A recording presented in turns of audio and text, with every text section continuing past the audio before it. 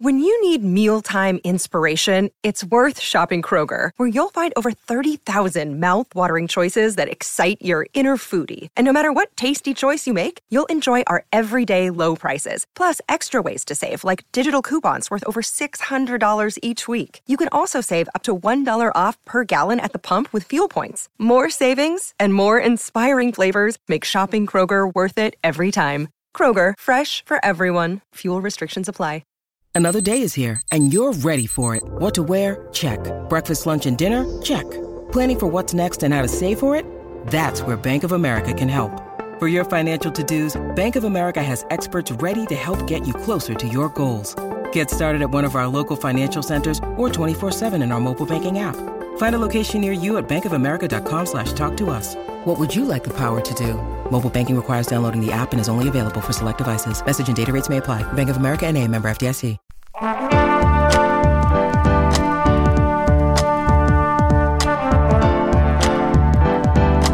You're listening to the Co-Main Event Podcast. And now your hosts, Ben Fowlkes and Chad Dundas. That's right. You're listening to another episode of the Co-Main Event Mixed Martial Arts Podcast. I'm Chad Dundas. That's Ben Fowlkes. We're both longtime MMA journalists, and for the last 9 years, we've been meeting here every single week to break down all the action in the wild, weird, and occasionally wonderful world of mixed martial arts. Ben, you're fresh back into the homeland of Missoula, Montana from Las Vegas, where you attended UFC 264 over the weekend. Your first live fight since the start of the pandemic. We've decided to welcome you back home here to the One True Time Zone with smoke, forest fire smoke in the air that is currently rated unhealthy for sensitive groups, according to the Department of Environmental Quality website that I'm looking at this moment. Tell us a little bit about Vegas, man. Start, I guess, on fight night. This was the first time you got the opportunity to sit there live and watch a fight for a long time. Probably couldn't have chosen a better event to get back to it with Conor McGregor against Dustin Poirier in their third fight. What was the atmosphere like inside T-Mobile Arena? Did it make you nervous? What was it just like to be there cage side? Well, first of all, full disclosure going into this week's episode, I'm tired. Okay. I'm a little bit tuckered, a little bit worn out after my big week in Las Vegas. I got out of the routine. It's been a long time since I did the routine of like fight night, press conference, writing something immediately after the press conference, get a couple hours sleep, and then head to the airport at like 5 a.m. and fly home, and then just have to immediately resume your life as like a parent and stuff. Been a while since I did that, and I'm a little out of practice at it. But I'm really glad I went to this event because there was a moment pretty early on in the card. Maybe it was even like the first fight, like the curtain jerker fight on UFC 264, where I'm sitting there, I'm in the arena at T-Mobile Arena, and you hear that crowd pop for the first person through the curtain. And, it's a Vegas crowd at like 3:30 in the afternoon on Saturday. Only the hardest of the hardcores who hold tickets are at the venue at that time. Everybody else is still drinking, playing table games, run around, acting the fool in Las Vegas. They're not showing up. The big stars aren't showing up until like the last 2 or 3 fights of the evening. The people who are actually there, who are like waiting in line in the sweltering, ungodly 115-degree heat just to get like waiting for the doors to open so they can get in there and catch the first fight of the evening. Those people are about that life. Yeah. And when you hear that crowd response to the first couple people through the curtain for the first fight of the night, I kind of went, oh yeah, I remember this feeling. Like this feeling of excitement that you can't help but sort of be infected by. Like other people's enthusiasm, that feeling of a live fight, that feeling of the way too loud music in the venue, hearing somebody's walkout music, seeing them come down the aisle, hearing the crowd respond in these really crazy moments as the fight gets going, all that sort of energy. I forgot the way that can be a thing that like you feel and sort of lifts you up and pulls you into everything that's going on. And I got so used to, I think, like especially there have been times over the last year and a half where I felt a little burned out on just, covering MMA or the same old grind. And especially when it's one event after another every weekend, like from the Apex, and it's just this quiet arena where people are going to show up, people are going to fight. Sometimes you barely know who the hell they are. And you go, okay, like it's just like we're just doing this one weekend after another, the same old shit.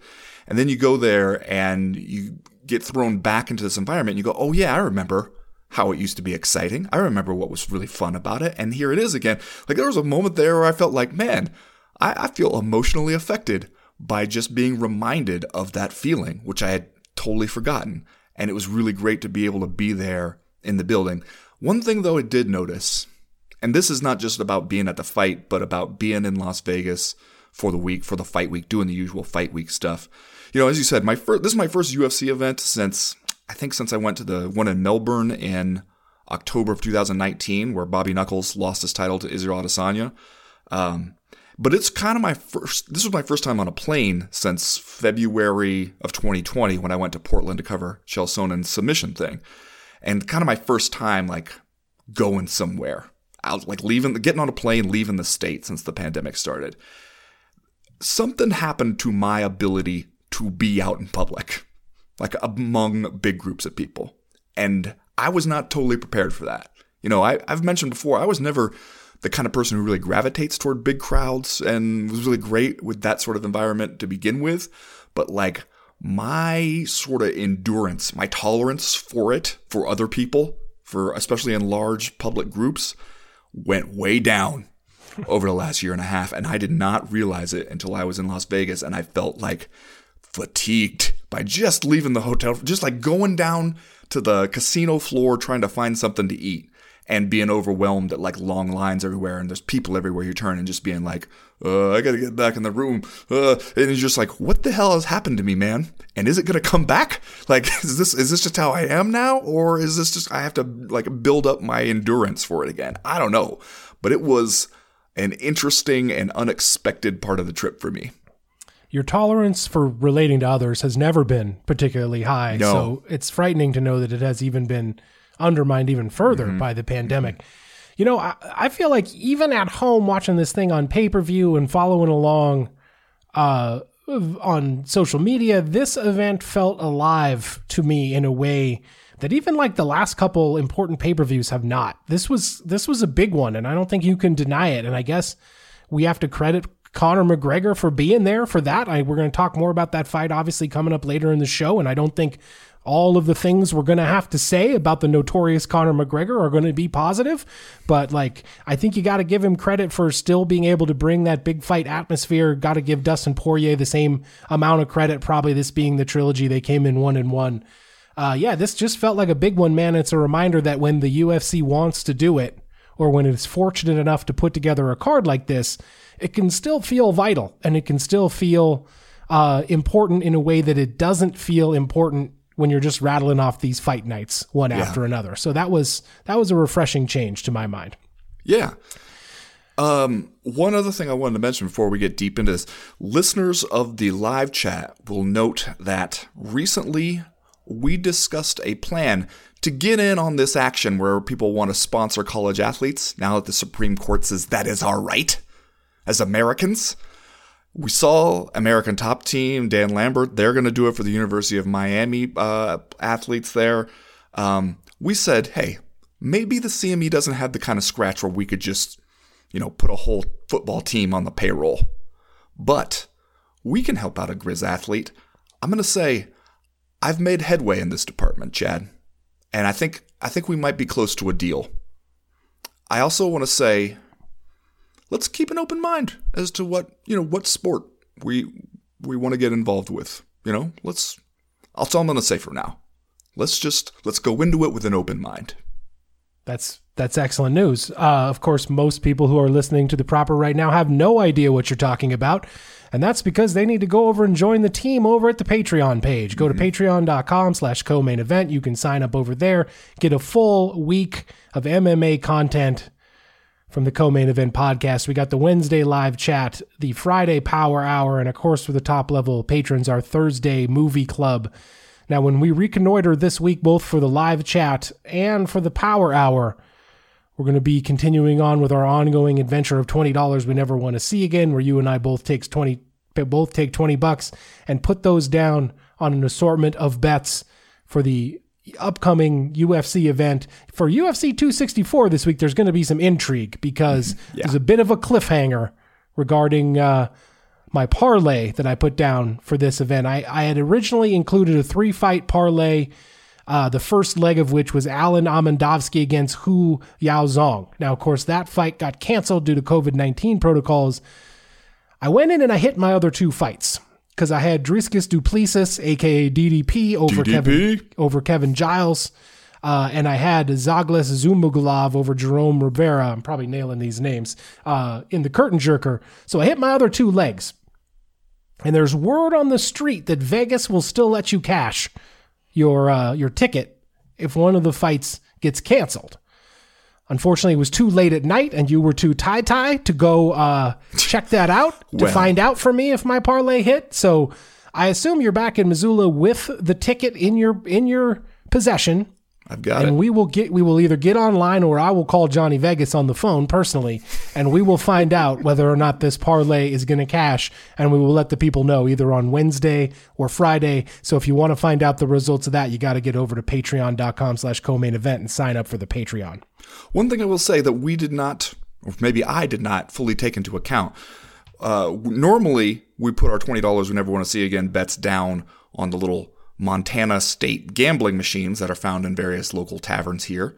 And it's a pretty simple process, go in there and get your money out when you win. This time we used the Vegas, the MGM Sportsbook, but we got better odds because the MGM Sportsbook has to compete with all the other Vegas sportsbooks, so they give you better odds to entice you in here. There's only one sort of Montana state gambling program, and it's the same machine in every bar. They give you pretty shitty odds. But the trade-off, especially when you're relying on a working MMA journalist to cash your bets before he has to catch a super early flight out of Las Vegas right after the fights, is that he has to try to show up in that sports book at like 1 a.m. with his goddamn tickets. And you know how it is when you come up out of a UFC event that you've been working since, you've been there since 2 o'clock in the afternoon, and when you emerge into Vegas, it is like showing up to an out-of-control college party that you were 9 hours late for. Yeah. And everybody else has puked and cried and lost their shoes already, and you're showing up trying to do some business like, oh, I'd like to cash these tickets and also maybe get something to eat. And people are like, fuck you. And it's a hell of an environment to try to get anything done in. So I did the best I could. Let's say that. I've covered a UFC event in Vegas on the Saturday night that essentially was Halloween. Mm-hmm. And I remember coming out of that thing, it's you're right, it's like midnight, 1 o'clock in the morning when you get done with all the shit you got to do. I walk out of the thing, wasted Raggedy Ann and Raggedy Andy were just spilling out of an Uber on Molly and all kinds of shit. And I was just like, whoa, dude, I felt like Ben Folks. I was like, I got to get back to the room because I feel like I am the one on hallucinogens right now. Mm-hmm. That's how it happens. We got music this week from our guys Foreign Cash, an LA-based production duo. If you like what you hear from them on the show, you can check out more over at their foreigncash.bandcamp.com or soundcloud.com/foreigncash. And again, the word cash is C-A-C-H-E, cash. 3 rounds, as usual, this week in the Co-Main Event podcast. In round number 1, so Conor McGregor broke his leg. And then he got carted out on a stretcher, looking like Suge Knight that one time he got shot, got flipped off by Dustin Poirier's husband, and now Dana White says they'll probably do a 4th fight, but even he is taking a wait-and-see approach. Dudes, is this the end? And in round number 2, you may not like it, but Tai Tuivasa is what peak performance looks like. And in round number 3, ESPN definitely wanted to give UFC 264 that big event feel. Unfortunately, they did it by junking up the broadcast with a bunch of people who don't know anything about MMA. Man, why they do that? All that plus Are You Fucking Kidding Me and just saying stuff. But first, like we always do about this time, let's do a little bit of listener mail. Listener mail. First piece of listener mail this week comes to us from D's Knots. Okay. Spelled Knots. D's Knots. So a Boy Scout, I assume. Or a distant cousin of Don Knotts? It's possible. It's possible. D's Knots. Were we more impressed by Sean O'Malley putting up historic accuracy numbers with his strikes in that cakewalk of a fight, or more impressed by green-haired dude walking through those punches for almost 3 whole rounds? Also, Herb Dean stoppage. Terrible or nah? So, of course, you had late replacement fighter Chris Moutinho coming into this thing to fight Sean O'Malley in the pay-per-view curtain jerker, the first fight on the UFC 264 pay-per-view. Sean O'Malley wins by very late TKO in the 3rd round. Obviously, Sean O'Malley, the heavy favorite in this thing, and performed like it, kind of unloading at will. However, Ben, when they had to find a late replacement for Sean O'Malley to fight, apparently they reanimated a corpse or something, because this Chris Moutinho dude was just... He didn't give a care. You could just punch him in his face as much as you wanted. Kick him. He doesn't give a shit. He's just going to keep walking you down and throwing his own strikes, man. I honestly felt like it was pretty impressive all the way around. Obviously, this win is going to do absolutely zero to silence the critics of Sean O'Malley, because this is another guy that he beats who's probably not quite on his level. But it is a win nonetheless, one that he needed. And I came away from this thing feeling like, man, we should get Chris Moutinho a fight that he has time to prepare for in the UFC. Perhaps even at flyweight, since he looked a little bit outsized there at 135 pounds to my eye. Well, I think this fight is a good reminder of why people will take these fights. You know, like, you put yourself in a tough situation when you make your UFC debut on 2 weeks' notice against a guy who clearly the UFC is sort of invested in and wants to see good things happen for him. They call you up and are willing to give you that fight and bring you into the UFC on it. They probably aren't doing it because they want to be in the Chris Moutinho business, you know? So the reason people take those fights, though, is like, hey, if this is what I got to do to get in the UFC, then fine. I'll go in there, and even if the odds are against me, in this case, heavily against you, that's how you'll get your foot in the door, and that's how you'll get people to look at you. And it kind of worked out, as much as going in there and taking a hellacious ass kicking in your UFC debut can work out. Because we're talking about this guy on Monday morning. Like, he got our attention, and now he has an opportunity to not only get another fight in the UFC and continue, but also we're going to be paying attention to that fight when they announce it, because we're going to want to see, like, okay, what can he do with a full camp and against somebody he's like a little bit more on the level that he's at right now. And he has bought himself a portion of our attention, and he just had to pay for it with a tremendous amount of brain trauma. Because one thing, when you go in there with this shock of bright green hair, you make it really easy for us to see when you're getting lit up. Because that hair is just flying all over the place like a goddamn neon sign saying, like, ass kicking in progress. And yet there was at least, 5 to 6 times within those first just 2 rounds where I was like, well, okay, this has got to be over here soon. There's no way this guy can continue taking this kind of punishment. And not only was he taking it, Chad, he was the one coming forward for pretty much the entire fight here. He was the one pressing the action and kept coming after Sean O'Malley. Had a real speed disadvantage, couldn't really catch up to him. But there were some moments there where you could see on Sean O'Malley's face where he was like, okay, I thought that we were going to be done with this by now. I thought that this night of work was going to be over by now, and I wish this guy would take a step back and give me a second here. Like, he's never really in any trouble, but he definitely was feeling like, all right, this is a harder job than I thought I had signed up for against this guy tonight. And he just, and he definitely could have kept coming the entire time if Herb Dean had not stopped him there in the final 30 seconds. Yeah, I guess the good news for Chris Moutinho is you get the $75,000 fight of the night bonus, which is probably a good payday for you coming in for this thing on short notice. What did you think of the stoppage? Because I know it was flying around online a lot when Herb Dean steps in 4:33 in the final round, 27 seconds to go. A lot of people, especially I noticed professional MMA fighters, were saying, let the kid finish the round. Like, at least then you can say, hey, I came in on short notice and went the distance with Sean O'Malley, went to a decision. Does that mean anything to you? Like, I understand people saying that, and I bet Chris Moutinho wishes that he got to go the full distance, but just watching it at home, like, I couldn't be that mad at it just because, like, clearly this was a one-sided affair and the guy had already taken a lot of damage. Yeah.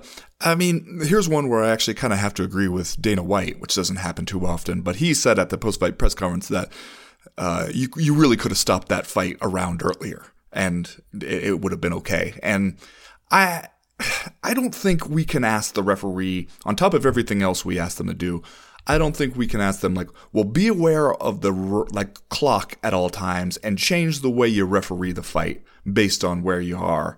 Right. I mean, that's just, we're asking too much. Herb Dean's got to be laser focused on what he's seeing in front of him. He shouldn't be looking up to see how much time is left in the final round and just thinking like, well, I want to let this kid go to the decision. Plus, well, I understand, like, especially fighters like to make that distinction, like, hey, you know, sort of doing their own Jake LaMotta Raging Bull thing, like, you never got me down, Ray.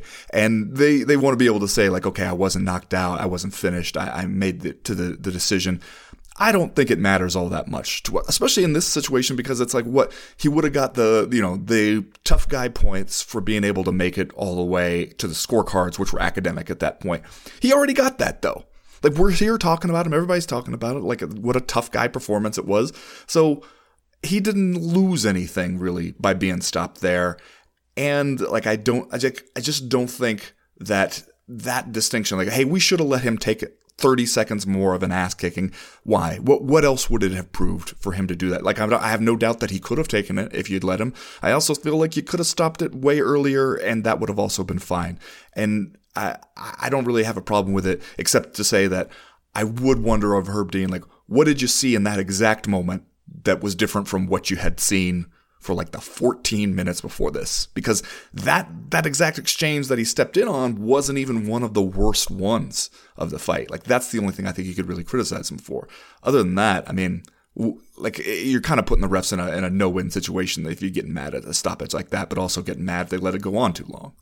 Next question this week comes to us from Yev Kasim, writes, as a proud owner of some Ryan Hall jiu-jitsu tapes, it was pretty sad to see him get pounded out as he did on Saturday. I think he has officially went to the well too many times on his gimmicky entries, and I don't see much MMA upside for him in the UFC, but him and Kron Gracie are in the same weight class. I'm just saying. This was a tough one for Ryan Hall, who got pounded out. The Wizard of Falls Church, Virginia, did not fare too well here. Ilia Topuria gets the victory, first round, late KO. And this is one, honestly, where it looked like Ryan Hall was prepared to do one thing, and he was going to do that weird kind of like outside leg Imanari roll to try to get to a leg lock, and when that didn't work, he didn't have much else, or at least he didn't have time to transition to much else in this first round. Now, Ryan Hall has been a guy that we've been high on, that a lot of the MMA world has been high on, a guy who hasn't been able to find a fight, kind of a guy who very few people have been willing to fight, and a guy who has had some cancellations, some fights fall through on him. How much, in your mind, does this kind of short-circuit any momentum that Ryan Hall had, or like how much does this undermine your own interest in where Ryan Hall goes in his career here in the featherweight division? Well, on my athletic mailbag this week, at least occasional, and I think he's probably still a CME patron, Dak Wasson asked, is Ryan Hall the Frank Zappa of MMA, and that it's cool to say you like him, but nobody actually enjoys it? Which I took a little bit of exception to, because I do like what Ryan Hall brings. I'm kind of a sucker for that exact sort of like eccentric grappler character. But I will say the thing that he was doing, especially in this fight, and a point well made here by Yev Kasim about the entries, the gimmicky entries, as he calls it, but like, that's the kind of thing where if it's going to work, it's probably going to work the first time. You know, like, after you give somebody a chance to see that, 2 or 3 times, and you still keep doing it, they've got it scouted, man. Like, they know what you're doing. You're not surprising them with that anymore, and you probably got to have a plan B at that point. And he just kept going to it, and it was only a matter of time, because the first couple of times you could see Ilia Topuria is just kind of like, let me just get out of here. Like, I don't know what the guy's doing, but I know I don't want any part of it. Let me just get clear of this shit and then make him stand back up and deal with him. But after a few times of that, he was like, okay, you want to keep doing this shit? I've figured out where the openings are, and I'm just going to beat the shit out of you when you do it. So, like, he does have to have something else. And, like, it seems like Ryan Hall was one of these guys where he comes in with a certain set of skills that is maybe not the most well-rounded game we've seen, but we were curious to see how far could you go with this particular thing. I think we saw it. I think this was a good example of, I mean, he did say afterwards, I think that he broke his hand right away in the fight, and so, maybe that affected him some, but, like, I think what you saw here was us finding out the limitations of what he brings. Also, shouts out to the soup Nazi, Yev Kassem, for writing into the CME. Okay, another Seinfeld character. Yeah. A lot of Seinfeld characters in the CME mailbag these days. Yeah, man, I got no problem watching Ryan Hall fight again, especially, if he did break his hand early on, and who knows how much that impacted his game plan and the various takedowns he thought he could try. But this did make me think, he's probably not going to be a capital G guy unless he takes the steps to round out some of the skill set there. And that's easier said than done for sure in a lot of different ways. But I'll watch him again. I just don't know if... how much stock I would put in Ryan Hall over the long term at this point. Next question this week comes to us from our guy Jizzy B, who writes, for the sake of the UFC welterweight division, did the wrong guy win on Saturday? If Thompson wins, he fights Usman. Order is seemingly reset and restored. As a result, we get Masvidal versus Edwards and so on. Now, what the fuck do we got here? Help me sort it out. So, of course, Gilbert Burns goes out there, Ben, defeats Stephen Thompson, the Wonder Man, via unanimous decision, 29-28 across the board. This was the co-main event of UFC 264.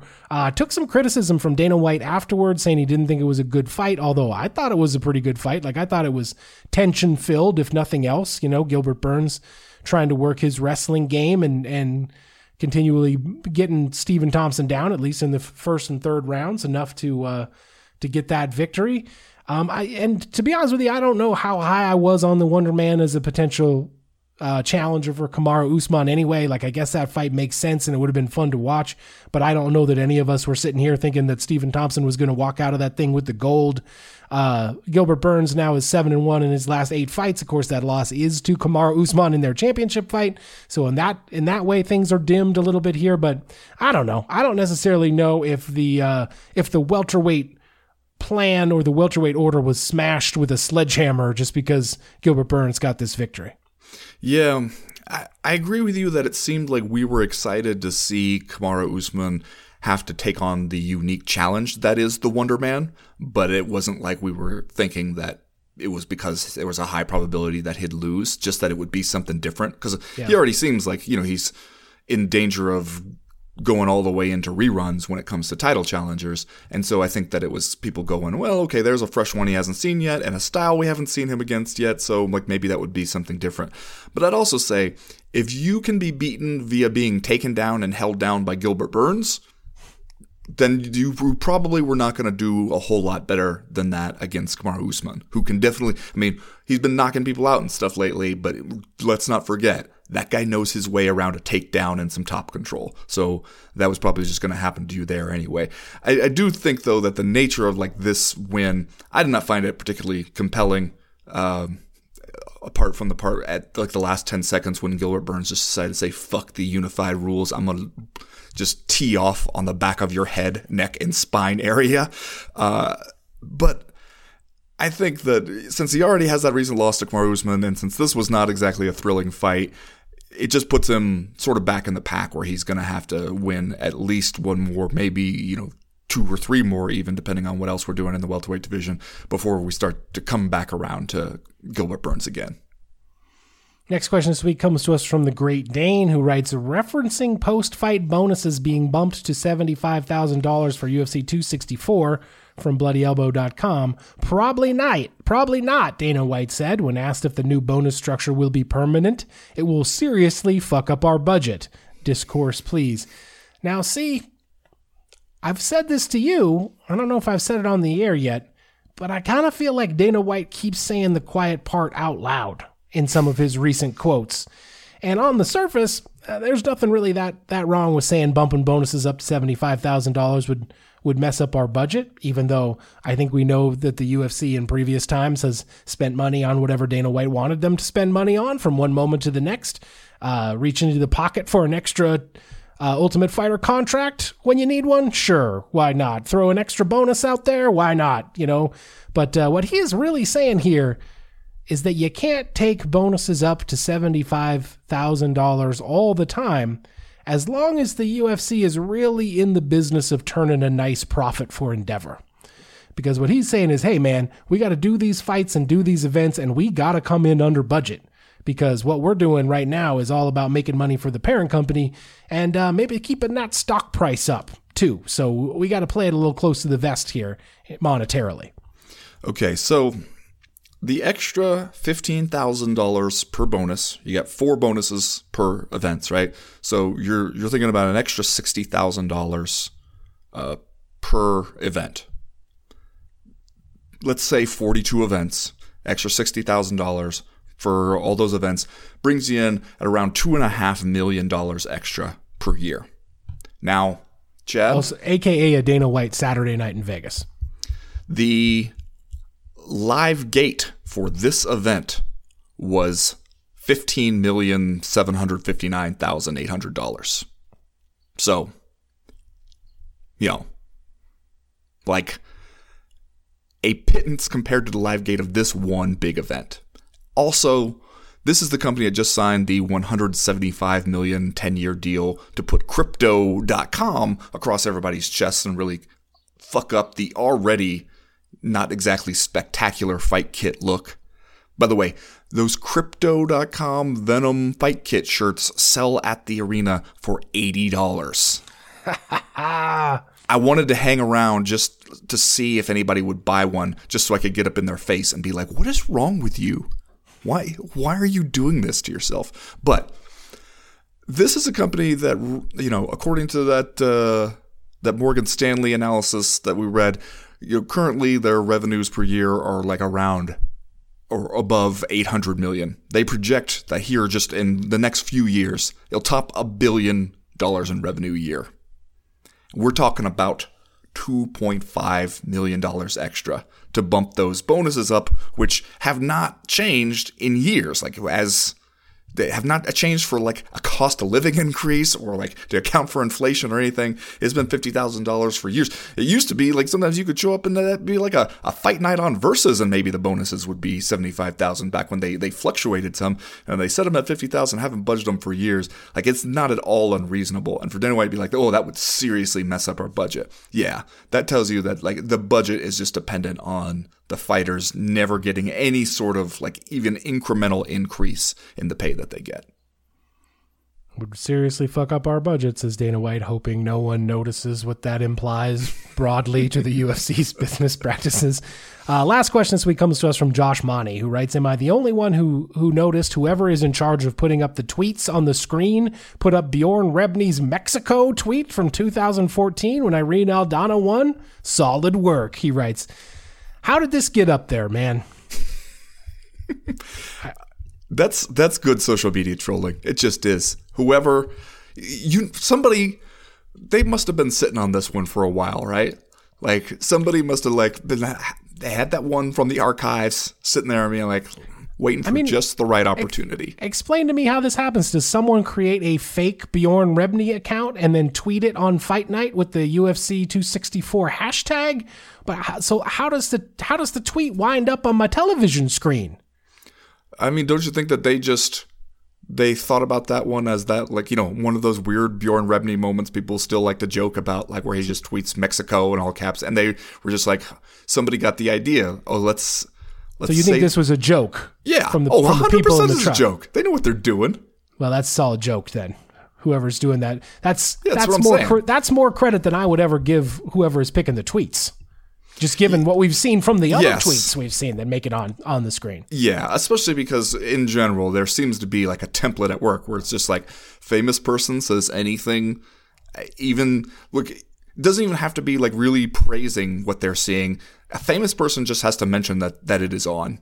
and that they are watching or are aware of it, and that's going on there. Other than that, it's usually just somebody be like, these guys are swanging, and boom, you're on the broadcast. So it's like somebody is having a little bit of fun, and also they're throwing a bone for the hardcores there. That's a little Easter egg that only people like us are going to notice, and they know that. They know what they're doing, and you're right. That does improve my general take on whoever is behind this, who's ever responsible. Like if they were allowed to spread their wings and fly a little bit, maybe we'd see some more interesting stuff. That's going to do it for listener mail this week. Remember, if you have a question, comment, or concern for the podcast, you know what to do. You go to the website comainevent.com. Click the link in the top right-hand corner of the screen that says email the podcast. That'll get you in touch with us. Right now, though, we're going to go ahead and get started with round number 1.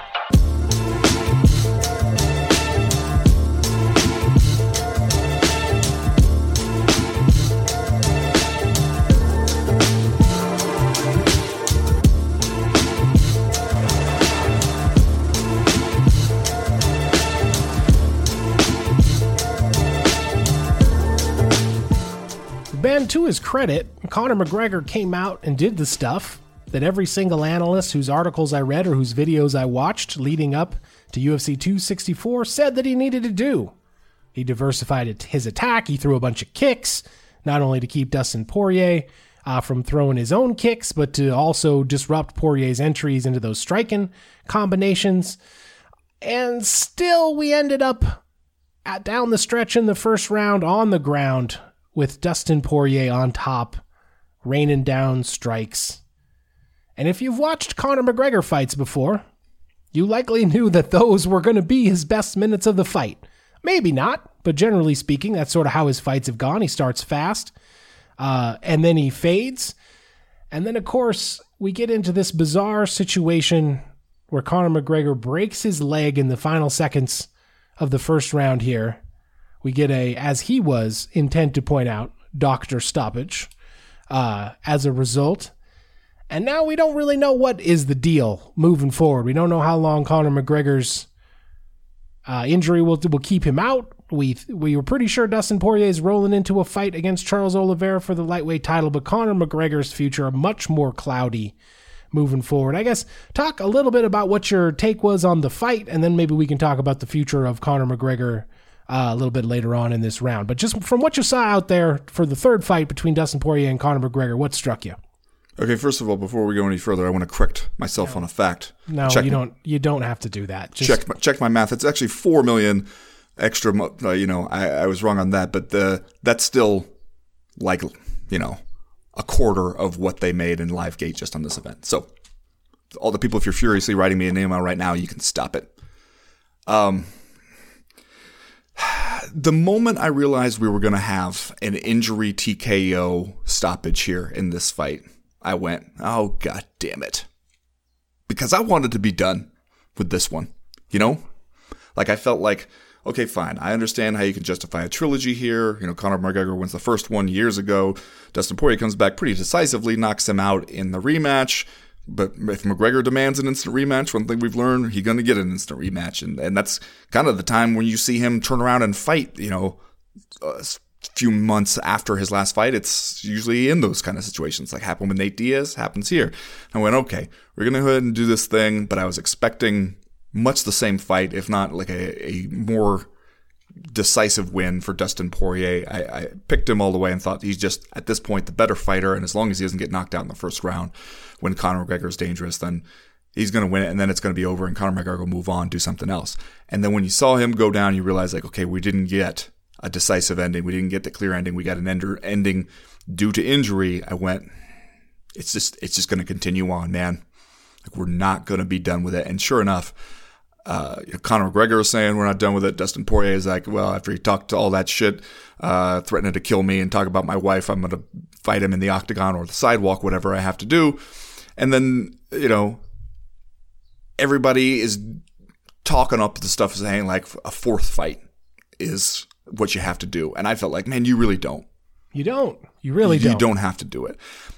You know what? He's going to be out a while with this. Like, so this is not the kind of thing you bounce right back from. He's going to be out a while. maybe that's the best thing for Conor McGregor, because as we talked about a little bit on the Power Hour on Friday, it just felt like the whole routine was getting a little stale this week. It felt like, he's going back into pre-fight talking massive amounts of shit mode after being super nice guy with Dustin Poirier last time. But it also just felt like it's not popping the way it used to, man. It's just the same old shtick.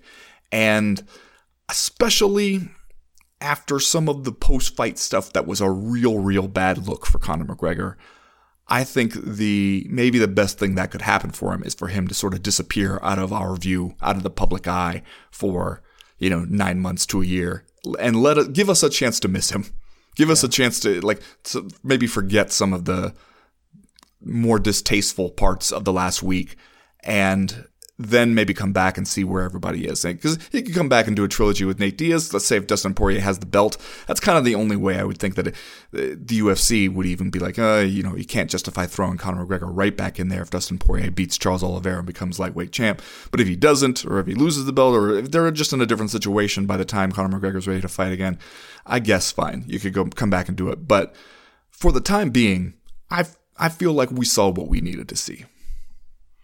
Yeah, I agree with you. I feel like if Conor McGregor was smart, and frankly, being smart about his image for a long time was one of the things that we lauded this guy for, I do feel like it would be good for him if we just didn't hear from him for a while. Like if he took his Ric Flair gimmick and went and worked a different territory for 6 months, and then when he came back, we could all kind of be excited about the return of Conor McGregor, et cetera, et cetera.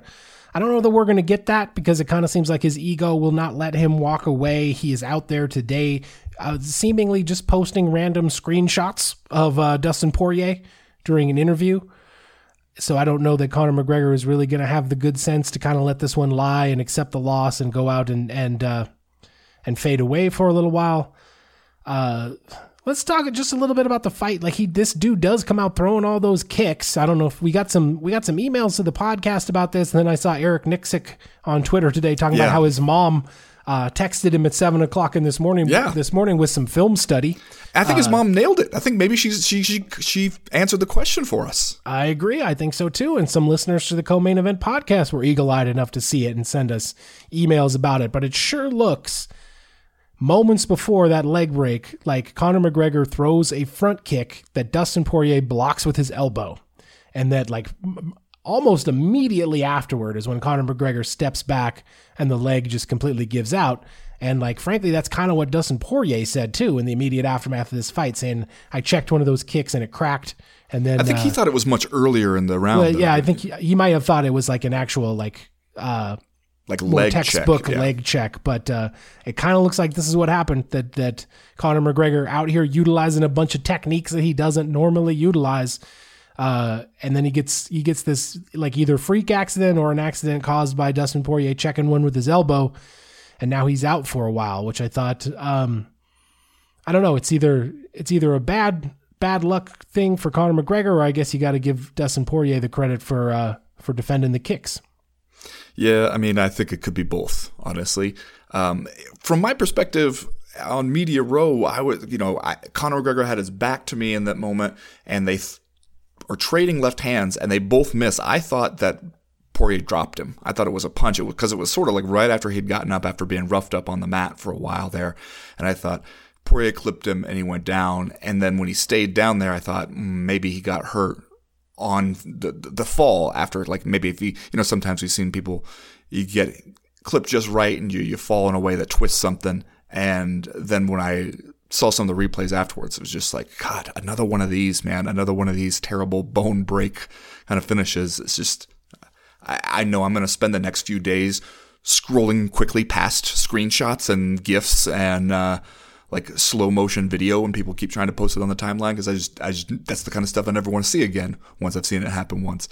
And yet, I can't think of a worse post-fight look at a moment like that than when you are immobile on the mat, back against the fence while they're trying to stabilize your leg.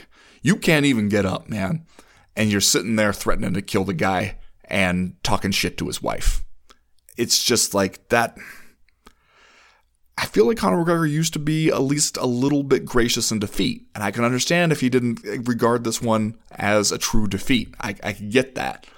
But also, what happened to the guy who would be like, well, it's a bad break. These things can happen in the fight game. It's crazy. Fair play to him. The kind of stuff like, instead, it's, I'll fucking kill you, your wife, you mint, you hoe.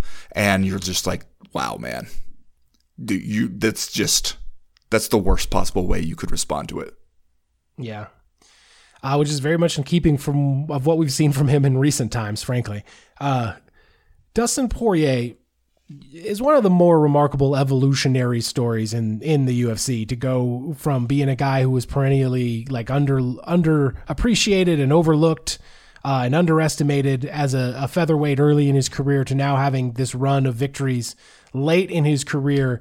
And unless things go real far off the rails in terms of another fight with Conor McGregor, essentially the guy who unraveled Conor McGregor for the most part in the UFC is a hell of a thing for Dustin Poirier. And frankly, if the next step for him is a fight for the title against Charles Oliveira, not only do I feel like he has earned it, and it would be an incredible feel-good story for Dustin Poirier to get that second chance to win the title, but also give it to me, it's mine. That seems like an incredible fight and one that I'm super excited to watch.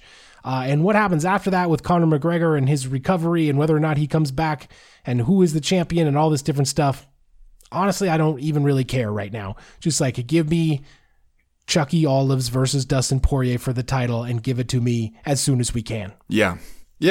And I think that at least I hope that that's obvious to everybody, that is the thing that we absolutely need to do, and we can move on to like the fresh and actually important business in that division. Plus, that just should be an awesome fight. I'm just looking forward to seeing that fight and to seeing how it goes. And I think that either way it goes, that's when we will start to feel like maybe we're all the way past the Khabib era. Because I think now, and it's a natural consequence of when you have a super dominant champ who retires with the belt undefeated, and then we have to have a fight for the vacant title. And sure, that guy's going to be the champ, but it doesn't totally feel that way yet. Didn't beat the man to become the man. Wasn't given a chance to beat the man, but still. Like, I think, though, that whether Charles Oliveira defends the belt against Dustin Poirier, whether Poirier takes it off of him after this, high-profile run of fights against Conor McGregor, either way, we'll come out of that one and we'll be saying, like, okay, now it feels like we know who the champ is and we can move on with some, like, peace of mind. Yeah.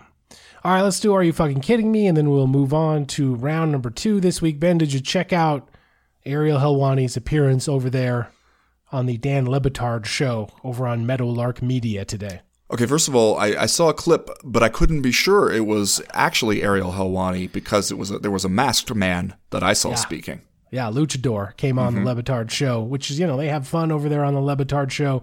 I just want to read this quote and then a couple of the responses from other media members that I saw.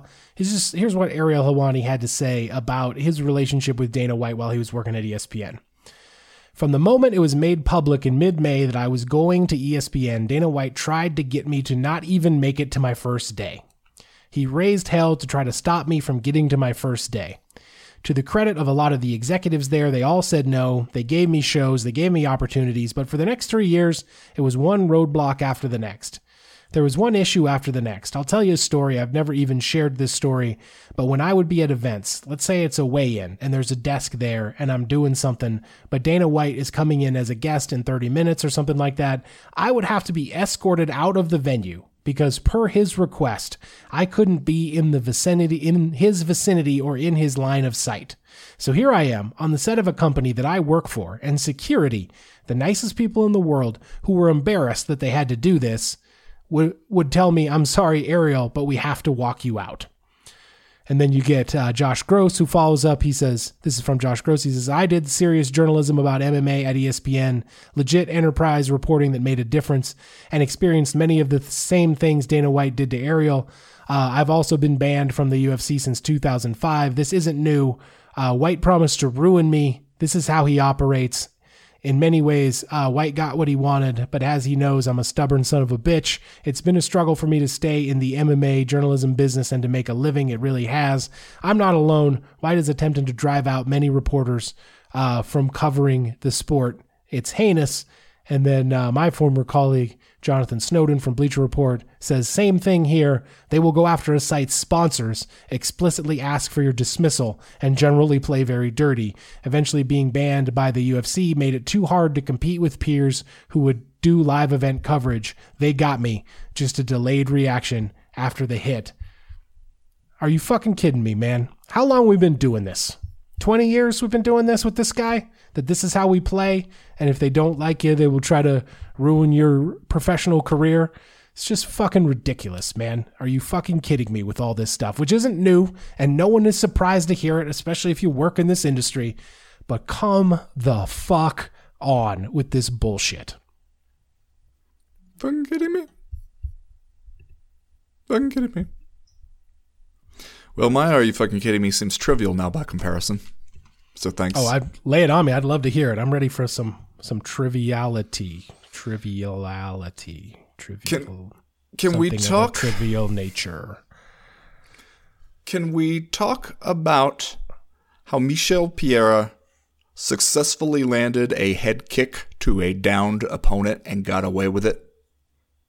Because, Chad, he remembered the rule that John Jones taught us when he pulled off that spinning back fist or spinning back elbow on Stephan Bonner, that actually upon further review looks like it lands to the back of the head, but everybody just gets so excited about seeing crazy, awesome spinning and or flipping shit that they don't even really notice whether what you did is technically, by the books, a foul.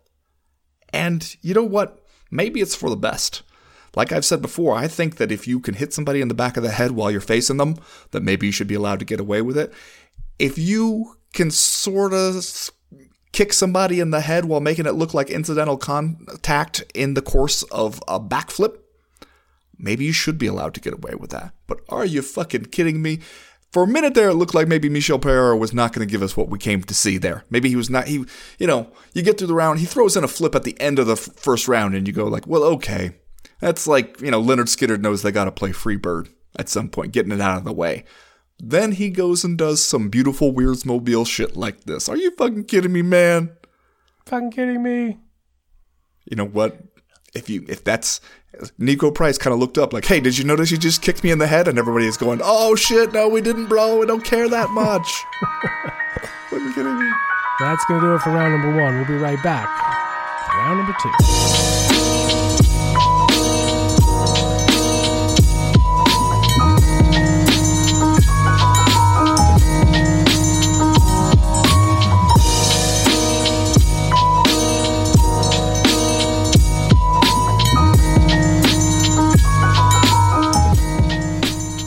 Chad, I think that it is time for the UFC and Dana White to admit that as much as you think he ought to be good, as much as it seems like he should be good, Greg Hardy is not really that good of a fighter. And this comes after the UFC has continually stood behind Greg Hardy, who, was problematic as just a figure when he came in, tried their damnedest to push a redemption story for Greg Hardy, even as he refused to do even a little bit of the stuff that typically comes with a redemption arc, while he continued to insist that, he had never been convicted of domestic violence, when in fact he had. And yet, through it all, this experiment ongoing, keep giving him prime card placement, keep putting him in these good spots, keep trying to set him up and push him as a big thing. But Greg Hardy just can't beat people who are at the UFC level. And here we saw it again as he goes out there and he gets knocked out by Tai Tuivasa in the first round. And even Dana White seemed like maybe he was coming around to it, because I asked him at the press conference about, hey, at this point, what do you say about the guy? Because he doesn't have any wins over anybody who is still a UFC heavyweight. When he does face like actual UFC heavyweights, he loses. At what point do you have to maybe course correct and be like, maybe this experiment is not going to work out? Dana White's response: tonight was a big night for him. Tonight was a really big night. Tai Tuivasa would have been a real win for him. So I don't know what this means for him tonight. Kind of sounds like even Dana White is considering getting off the Greg Hardy bandwagon. Meanwhile, Tai Tuivasa becomes a hero to all by walking out to the Spice Girls, knocking out the reviled Greg Hardy, doing a shoey on top of the cage, and then basically drinking every motherfucker's beer in the place on his way out of the arena. Chad, after he exited, the arena staff had to go along that little route with towels, cleaning up all the spilled beer. And it was a significant amount of beer. Yeah. I mean, hey, man, I feel like this was kind of like a star-making moment for Tai Tuivasa, a guy who's been in the UFC for a while and a guy that we have all seen fight, and we know him as like an exciting, strike-minded heavyweight, but a guy who is, never seemed like a guy who suddenly was going to mess around and win the title or was going to be like a big deal in that division. But this was kind of like a star-making moment for him as far as I'm concerned. Like, just looking at the social media impressions and how bad everybody kind of freaked out after this performance by Tai Tuivasa, I feel like you kind of have something with this guy. And maybe he's not the best heavyweight out there. Maybe he doesn't have the highest ceiling, but I feel like you could put him in fun spots and let Tai Tuivasa do his thing. Unfortunately, like, I just don't really have any confidence that that's even the thing that the UFC does anymore. That they're like even in the business of finding a fun guy that fans like and putting him in fights in high spots that seems like he could get some attention. Like they're kind of doing it for Greg Hardy, despite the fact that he's been in the UFC 2.5 years. He's had 9 fights. He's 4-4-1, and he's 2-3 in his last 5. We're still putting him out there on pay-per-view cards, at least up until Saturday night. Yeah, man, with Tai Tuivasa, I thought it was incredible. I thought he was the star of UFC 264, really, aside from, Conor McGregor and Dustin Poirier fulfilling their trilogy and all the weird shit that happened at the end of that fight. The other thing I'm going to remember from this is Tai Tuivasa, to be perfectly honest with you. And like for a guy at that level, that's amazing, man. That's an amazing performance in the crowded UFC landscape where it is so hard to differentiate yourself or distinguish yourself in any way, and especially in a positive way. Tai Tuivasa did it all, man. He had a great performance, and I hope he didn't catch a weird mouth fungus from drinking a bunch of beers out of people's shoes on the way out. Yeah, I mean, you know how that joke was going around, like, oh, if you've ever, like, eaten something that fell on the floor of a frat house, you don't have to worry about what's in the coronavirus vaccine. If you can make it through that gauntlet of shoeies that Tai Tuivasa just went through and not come down with several forms of sickness, you're basically immortal after that. You see somebody pour Dustin Poirier's hot sauce in one of them. I'm going to say, I don't know exactly what the shoey etiquette is, but I feel like that's poor form, man. Yeah, even Tai Tuivasa after that was like, that was uncalled for, right? Like, takes a lot to get Tai Tuivasa to be like, you went too far, man. Yeah. You went too far. There is a human being on the other end of that shoey, goddammit. Like, he's not just like a walking trash compactor. Let's have a little bit of thought for the guy's health. But I mean, I agree that Tai Tuivasa is somebody, if you put him in some let me bang bro fights, sure. Like, I think that there's some excitement that you can work up there. Also, though, I can't help but think about Derek Lewis when I think about Tai Tuivasa, because Derek Lewis is somebody where it was like, he was kind of shaping up to be the same kind of dude, but then he at least learned how to do his version of the ground game. The just get up jiu-jitsu game that Derek Lewis has learned. You got to have something like that. You can't just be the guy where they go, well, this dude can give us some fun fights and have some exciting wins as long as we keep him away from anybody who knows how to double leg and look for a submission. Like, you do have to have some kind of a well-rounded game, but yet also, like, let's allow for the possibility that Tai Tuivasa, like a lot of people, maybe is a work in progress and could continue. But like, anytime you see the guy, whether it's at weigh-ins or at a press conference or something, you look at him and you want to smile. He looks like he's always having a good time. He has a kind of an infectious enthusiasm. And I don't know, he feels like somebody it would be easy for fans to get behind. Yeah, you should give him at least as much rope as you have given Greg Hardy up to this point. And a guy, like, frankly, promoting Greg Hardy, as we have talked about a bunch on all of our properties, it was cynical from the start, because the only reason that Greg Hardy has any more notoriety than any other former athlete from a different sport who crosses over to MMA was because he was infamous for committing an ugly domestic violence incident.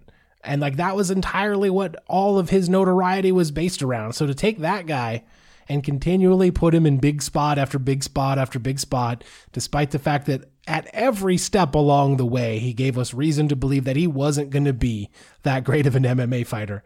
It's just like a cynical money grab, man. And for what? It doesn't even seem like Greg Hardy really brought any fans. Didn't seem like he brought a bunch of mainstream attention. He's just a big dude who was athletic and famous for all of the wrong reasons that we kept putting in high-profile situations for reasons I honestly can't even fathom as I sit here. And I agree with you. Now I think it should be over. But as I've said in the past, the place where I think things should be over and the place where the UFC thinks things should be over is often pretty vast. There's probably often a pretty big difference between that. So we'll have to wait and see what happens with that dude. Yeah. That's going to do it for round number 2. We'll be right back with round number 3.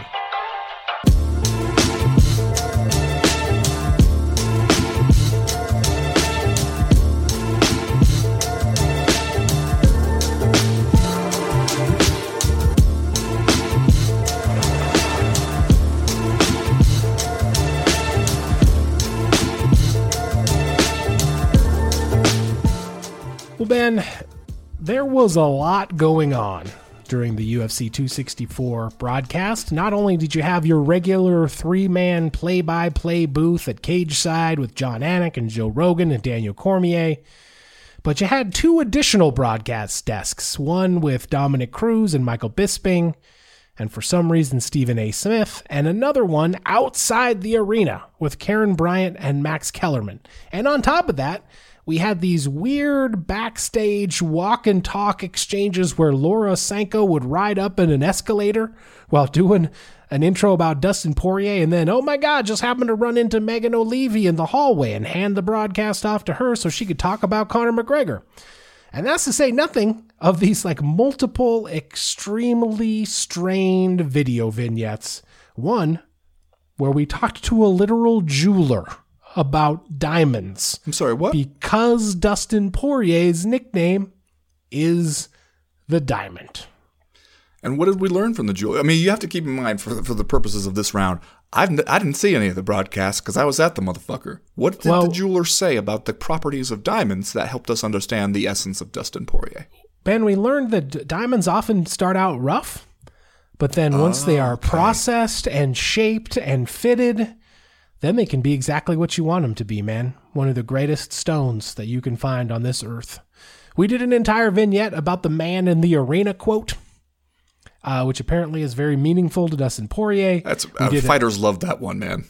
We did a vignette about Conor McGregor being the Forbes #1 earning athlete for the year, despite the fact that he didn't make very much of that money fighting in the UFC. He had to go out and make it elsewhere. The UFC still likes to talk about it. Look, I know what we're doing here. Right? It's UFC 264. ESPN is trying to make it feel special. They're trying to make it feel like a big broadcast, a big event. And maybe they think an awful lot of casual fans are going to tune in for this one who don't normally tune in for UFC events. And maybe it would help them to see some familiar faces in Stephen A. Smith and Max Kellerman and Teddy Atlas and all these other people. But I just keep coming back to it, man. Why is it so hard to just give me MMA people talking about MMA? And I wonder, and it's not like MMA doesn't have a bunch of good broadcasters, because we do. I just mentioned a bunch of them. Megan O'Leary, Laura Sanko, John Anik. The UFC has a bunch of former fighters in Cormier and Bisping and Cruz and Paul Felder and all of these guys who can do this job. Why do we have to stock this broadcast with all these people that every time they talk about it, it rings false? And you know as well as I do, MMA fans are very territorial, I think sometimes to our detriment, but sometimes we just tune in and we feel insulted, man, because these people who don't know anything about the sport are on the biggest show of the year trying to talk to us about the sport that we follow that they are just parachuting in to cover. And I wonder, does ESPN not know? Do they not care enough to know that it is insulting to hardcore MMA fans to tune in to see that? Or do they not care? My counter to that would be to say, that is not for us.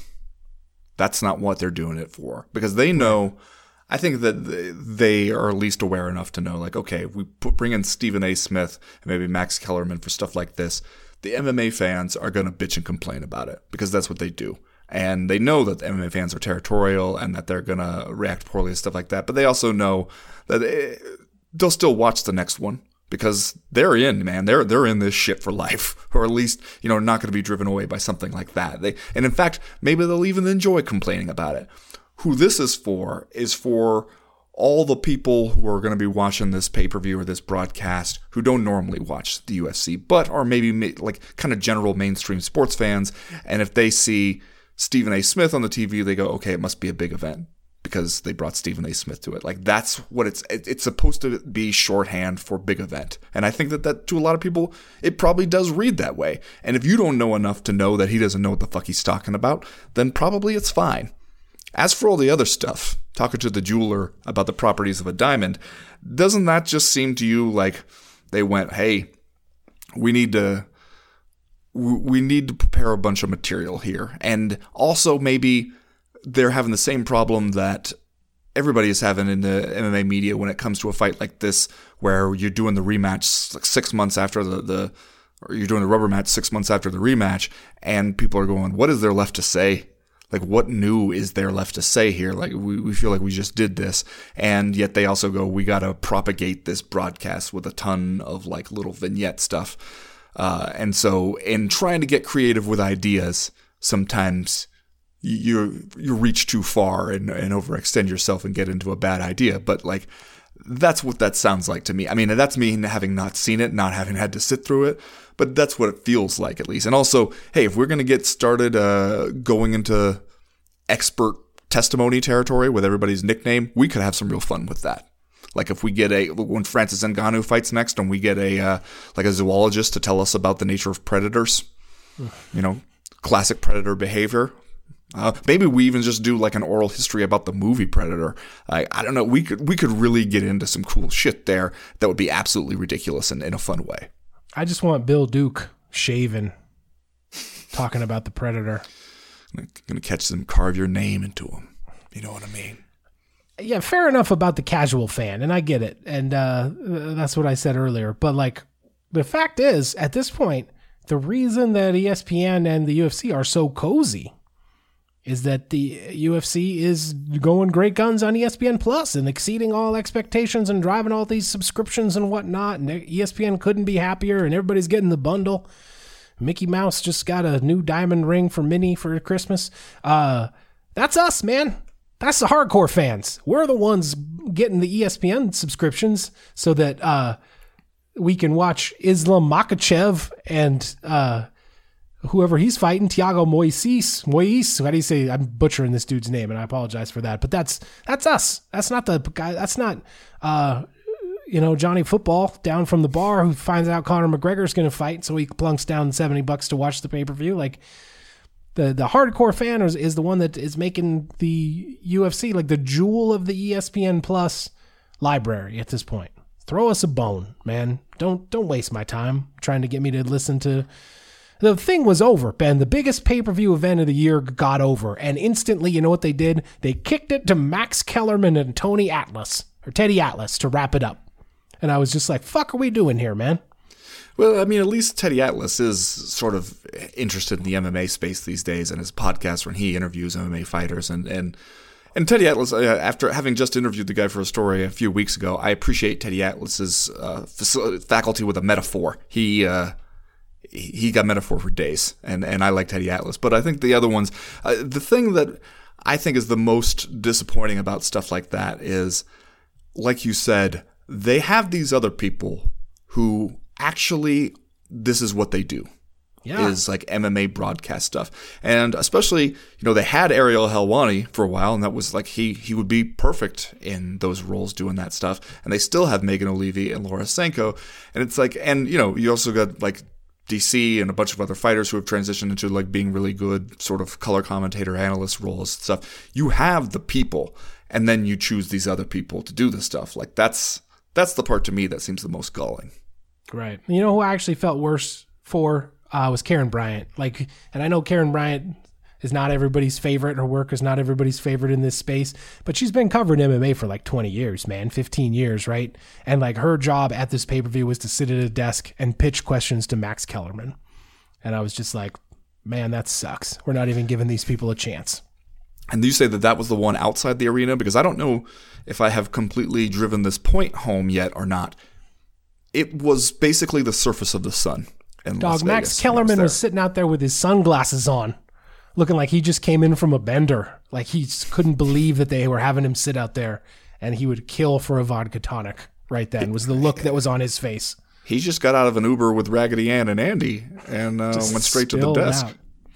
All right, let's do our Just Saying stuff, and then we'll get out of here for this week. Ben, what's your Just Saying stuff? Well, Chad, all the other stuff that we might say about Conor McGregor, and much of it is ugly, and almost all of it is true, we do have to give him, and maybe more importantly, the team around him, credit for successfully branding this whiskey company in a way that it has become synonymous with the person.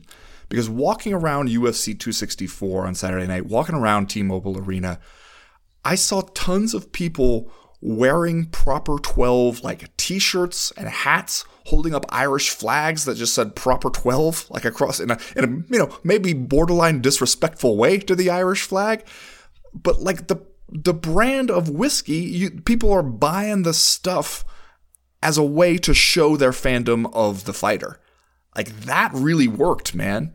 They came up with basically just a well whiskey to try to get like a sub Jameson level well whiskey that sells for slightly more, and just successfully branded the hell out of it, and then sold it for a whole bunch, or sold the controlling stake in it for a whole bunch of money, and have made it into like just a avatar for the fighter himself, and it's working. People are actually buying into it, and they're at there at the venue, Chad, paying $22 for a Proper 12 and Coke.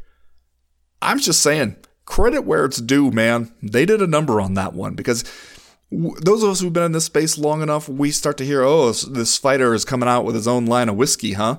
A, I'm sure it'll be terrible, and B, maybe end up losing a bunch of money. Nope, they knew what they were doing. They knew what they had, and they knew how that was going to be a success, and they pulled it off. I'm just saying, I got to give them credit for that. Yeah, it was the perfect cross-promotional marketing endeavor, like the perfect business opportunity for Conor McGregor, and they knocked it out of the park. This didn't come up when we were talking about that fight, but I am a little worried now because Conor McGregor does not historically cope with downtime all that well. And your boy Conor seemingly is about to have a lot of downtime. And so I hope maybe he'll be bedridden because of the broken leg, and he won't be out stomping on people's phones at the Fontainebleau at 5 a.m. But I don't know, man. I shudder to think what's going to happen. And if he's out for like 2 years or something, what's he going to do, man? How wild is it going to get? That's not even my Just Saying stuff. Whoa. Well, wait, you know what I would say, though, is that, you know what I hear is a really good rehab therapy, getting in the water, working on that. Then you can also promote water safety awareness. Not two birds with one stone there. Boom. Plus, how much trouble can the guy cause from a wheelchair? You know, it did not get us anywhere good the first time. You plenty, and you know it. All right, Ben. This is from last week, but I still wanted to bring it up because we did not get a good chance to talk about it. I'm just going to read from this release here. The UFC and Battle Motors announce new innovative marketing partnership. Now, here's the thing. This press release is about... it's about 4 paragraphs long. So you start and it's talking about Battle Motors is named the first ever official light-duty truck of the UFC. Battle Motors also named first ever presenting partner of the UFC's light heavyweight division. The world's premier mixed martial arts organization is now sponsored by Crane Carrier, a Battle Motors truck company. And you read on and on about how awesome this is that the light heavyweight division is now sponsored by Crane Carrier and Battle Motors. And then you get to the end, you get all the way down to the end, second to last sentence in the whole thing. It says, Crane Carrier Company specializes in heavy-duty refuse and recycling trucks. Okay.